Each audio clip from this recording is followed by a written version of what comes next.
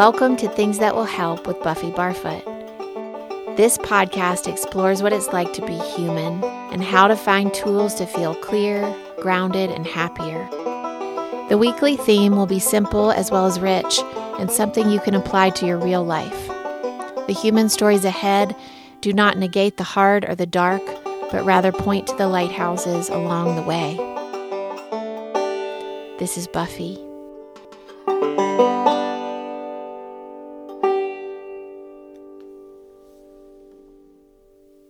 Hey everybody. I hope that you're well and okay, even in these tumultuous times. What I want to talk about today, I feel like I need as much as anybody, and just feel like this is something that perhaps is medicinal for all of us who are alive right now on this planet.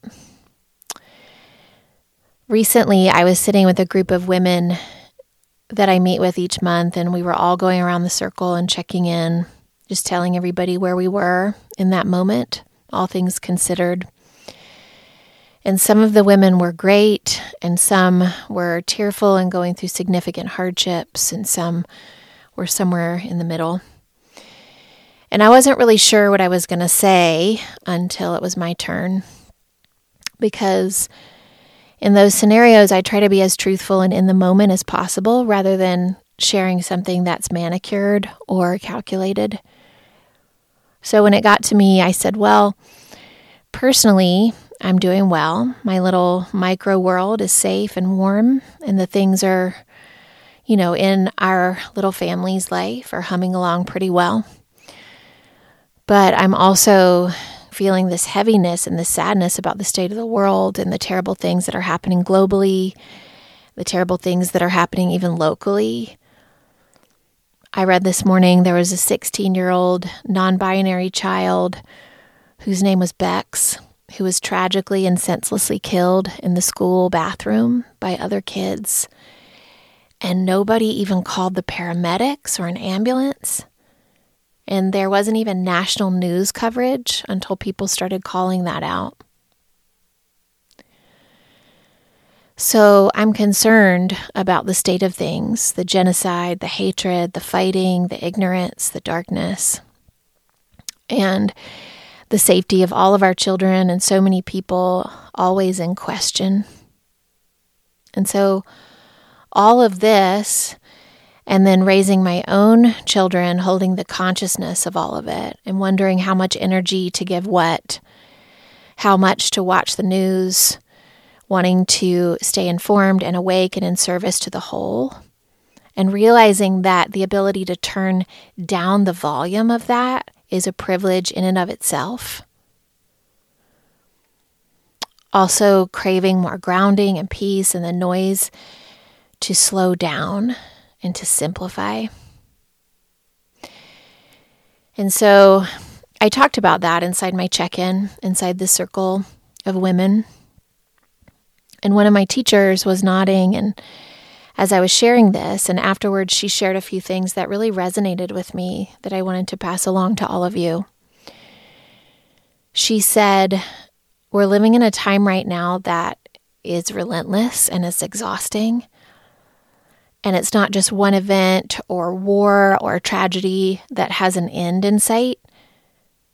Things are happening so fast that we hardly have time to take a breath and digest today before we hear of something else tomorrow or even later today. And so it has me wondering, has this always been the case with things running into each other like this and dominoing? Or maybe it's just that we receive information so instantly now that it feels different than it used to feel. And she started to speak about a perspective that I've heard before, but was really helpful for me to hear again. This idea that everybody alive right now on the planet is like one body with one nervous system.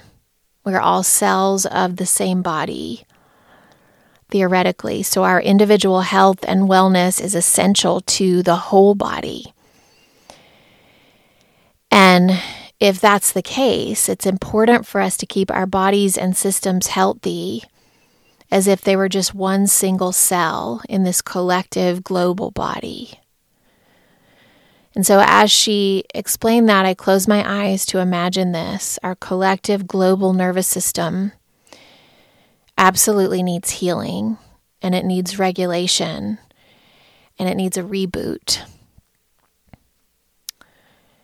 So what my teacher said to me, to all of us in this women's circle, was that it's optimal to find places where we can thrive and feel good and be radiantly happy and healthy. And that should not come laced with guilt, but instead understood to be pouring back into the collective body's health and wellness. And that felt really useful to me. I have layer upon layer upon layer of privilege, as many of you do. And so many times when I provide myself with self-care and joyful experiences, it can feel like an indulgence or a guilty pleasure that I don't deserve with all the harmful acts going on in the world. But she pointed to a way to potentially reframe it. When we rest, when we soak our bodies in hot water, when we take long walks, when we laugh deeply with friends, when we eat well, move, sit with our faces towards the sun for a handful of minutes every day. When we have the privilege to turn off the media for periods of time and sit alone in silence. When we play. When we wander in the woods, when we have long coffees with our dear friends in person. When we read all day under the covers. When we save up enough to go to the beach. All of these things and more things like this. These places of sweetness do not have to negate the horrors happening in the corners of the world. But on some energetic, cosmic level, they help to soothe one cell in the collective body, which supports healing. And so we have to begin with the most local thing we can affect, which is, of course, our own bodies and our own perspective. The healthier we are, the stronger our vessels are to hold steady in the storms that come. Mary Oliver says, "You must not ever stop being whimsical, and you must not ever give anyone else the responsibility for your life." I saw an Instagram post from Hillary Clinton a couple of weeks ago. It was lighthearted, and it said something like, "Congratulations to Taylor Swift's boyfriend for winning the Super Bowl," which of course was a feminist comment that is multi-layered and bound to get a reaction from all different sides. But some of the comments below her post were blasting Hillary for saying something pop culture related and light instead of using her platform to say something about Gaza. Regardless of how I feel about Hillary or Taylor Swift or the NFL or the buzz around all of that, I thought, it doesn't negate the horrors that are happening in the world if someone highlights something else and adds a little bit of levity. Especially when it's someone who historically has and does regularly address such serious issues. Otis, my 8-year-old, we got an email yesterday from his school that the water main had burst and was in need of repair. And the principal emailed the parents to say that maybe school would be canceled in the event that they couldn't repair it by the start of the school day. And so Otis went to sleep thinking that that was a real possibility, and he wanted to stay home. He specifically wanted to stay home and go to Vivi School, which is basically hanging out with my mom all day while she makes him a schedule and they read together and do fun projects, which is super awesome. I woke up at 6 a.m. to an email that said the water main was restored and the school was going to be open. And when Otis found out, he was so disappointed. And he looked at me and he said, with just big crocodile tears in his eyes. He said, "This is the worst day of my life." And I almost choked on my coffee. And I wanted to say, "Oh, honey, if this is the worst day of your life, well, then you are a very lucky boy." Which, of course, he is a very lucky boy. But I knew that what I needed to do in that moment was to validate his disappointment, but require him to move through it and to get dressed for school. I don't think in that moment it would have been helpful to shame him by explaining all the things that children with less privilege all over the world are up against every day. Because that can all be true alongside his disappointment. And there's going to be time for him to understand all that as we go, and his view of the world is going to grow with more education and exposure. But I just decided to hold him where he was because I knew that was important. I remember the summer that Benjamin died, there was this moment that was my first laugh. I remember laughing, like belly laughing, for the first time after he died. And how immediately sad and sorry I felt, ashamed, really, for feeling joy in the midst of that. And I understand now, of course, that we can't clamp ourselves down like that, but it was a really confusing moment for me. Whenever I have a feeling that's hard to put into one word, I turn to the Dictionary for Obscure Sorrows, which is this brilliant book. It's a collection of made-up words that have meanings we all have experienced at one time or another. And this book, written by John Koenig, is just really special. And here is his word kinchi, which is an adjective. And it means feeling guilty that you care about your own petty concerns more deeply than faraway cataclysms, that a family spat hurts more than a civil war, that a 3-day fever hits you more than climate change. And it's originally born out of the Japanese word kinchi, meaning nearsightedness.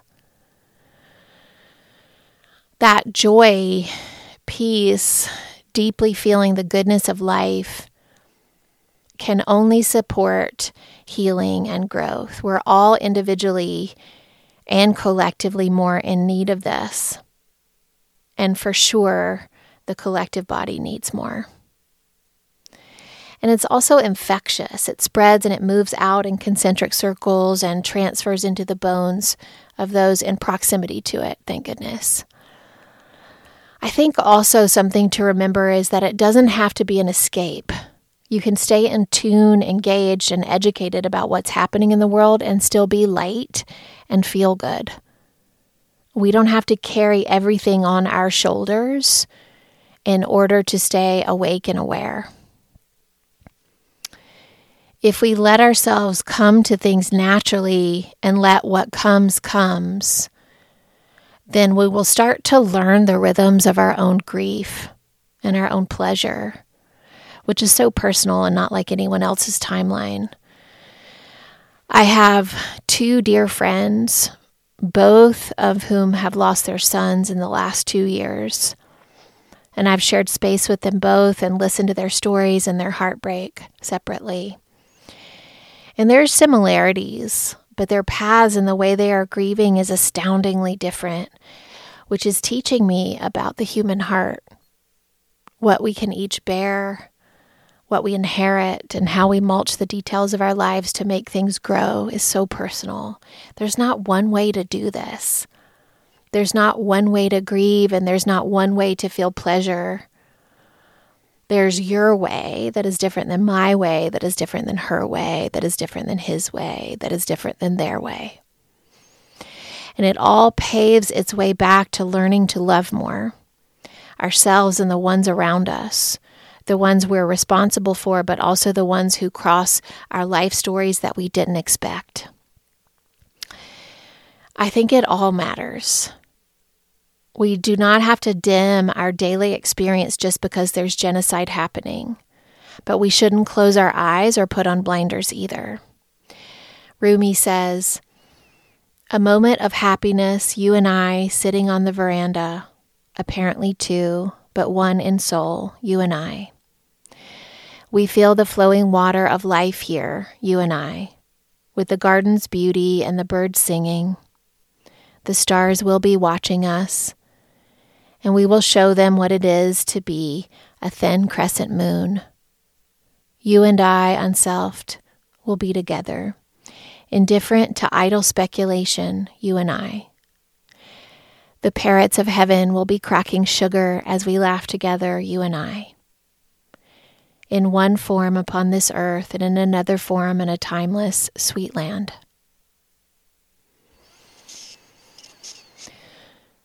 Love as big as you can. Laugh, and I mean belly laugh, loud and heartily, even when the wars are raging. Listen to the events happening in the different parts of the world. Hold vigil, speak out, move the needle where you can. Have conversations about change and how to change the world. But also love your body up. Move and sweat every day so that you can show up and feel good. Eat well. Unprocessed and clean as much as you can afford. Scream when it gets to be too much. Release valves are super important. But be luxurious too. Wander around in your pajamas and create without feeling guilty. We're only going to be here for a few minutes.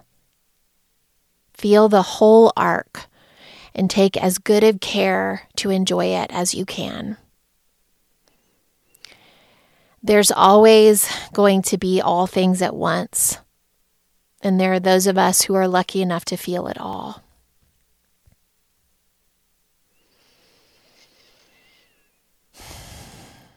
Valerie Haas writes, climbing up the path, I step aside, delighted by the fragrance of roses upon the garden wall. He meets me at the gate, gives me welcome and a cup. I drink his wine and lose myself in drunken loving among the roses. Asleep in two worlds, no fear or pain, content where I am until it's time to climb again. I cannot remain lingering between. I tell him so, he smiles, pins a rose upon my breast, guides me back into the path. Now he joins me in my quest and fills my time, increasing my capacity for wine. Here you are, I know you, and here am I, who you know well. Again we dwell in form together, and I'm beginning to remember as I watch you shine and project your wondrous magic. Show upon this place and time. There's a shadow on the window in stencil definition, shaped in the outline of a rose. The shadows of a cane with a flower at its tip, leaves and thorns all along the length of it, well framed on the dusty window pane. Real as a shadow, but not as a rose. It moves, although never touched by the wind. Outside, the real rose glows in the morning sun. Thank you to Jennifer, one of my dear teachers, for shedding light where I really needed it this week. To those of you listening, thank you. To my dear patrons, thank you. To Alex, my person in this creative life. To the artists out there still making art in these times. To those who laugh easily and teach us to play. To those who let themselves cry for the collective, thank you. So much love.